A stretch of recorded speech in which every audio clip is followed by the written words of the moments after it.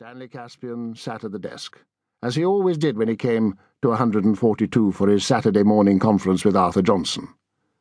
Arthur sat on the other chair. On the desk were spread the rent books and cheques of the tenants. Stanley wrote laboriously in the rent books. "I'll be glad to see the back of that Dean," he said, when he had inked in the last 50 pence. "Middle of next month, and he'll be gone." "And his gramophone," said Arthur. "I'm sure we'll all be devoutly thankful." "Not Kotovsky. He won't have anyone to go boozing with. Put the kettle on me, old Arthur. I fancy a spot of 11s. And 10s. And 12s, Arthur thought.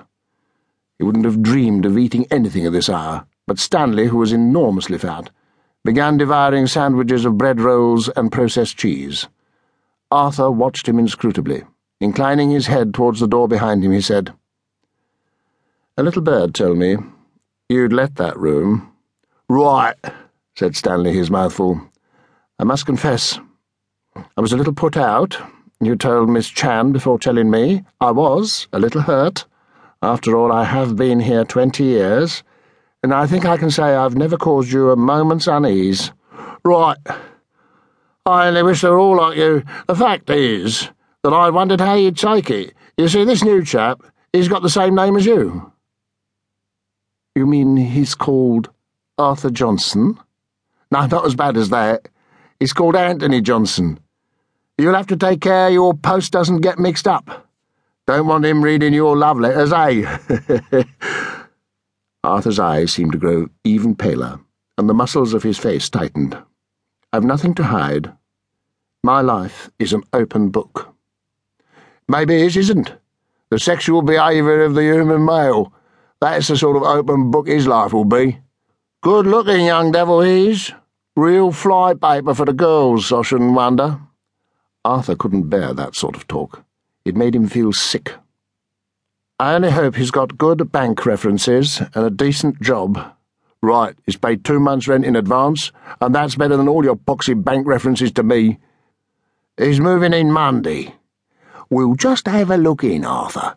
Mrs. Caspian says there's a fruit bowl in there she wants." Arthur nodded.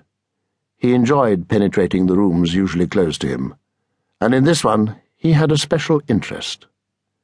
It was small and furnished with junk. Arthur picked his way over to the window.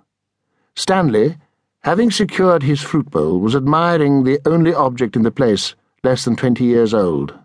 "That's a bloody good wash basin, that is," he remarked. "Cost me all of 15 quid to have that put in.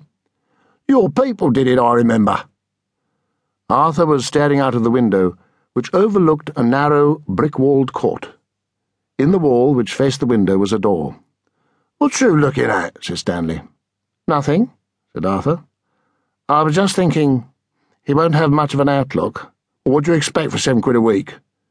"No concern of mine," said Arthur. "I imagine my namesake will be out a lot, won't he?" "If he's got any sense," said Stanley.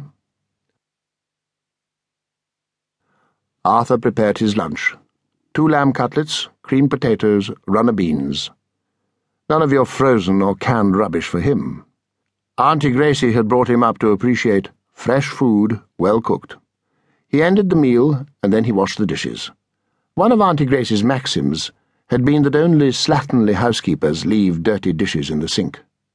He went into the bedroom. The bed was stripped.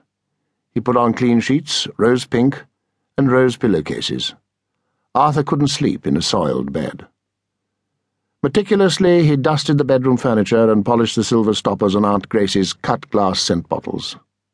He gave the frilly nets a critical stare. They weren't due for a wash for another week, but this was such a grimy district. He began to take them down. For the second time that day he found himself facing the cellar door. The Kotovskis had no window which overlooked it. It could only be seen from his window and from the one in room 2.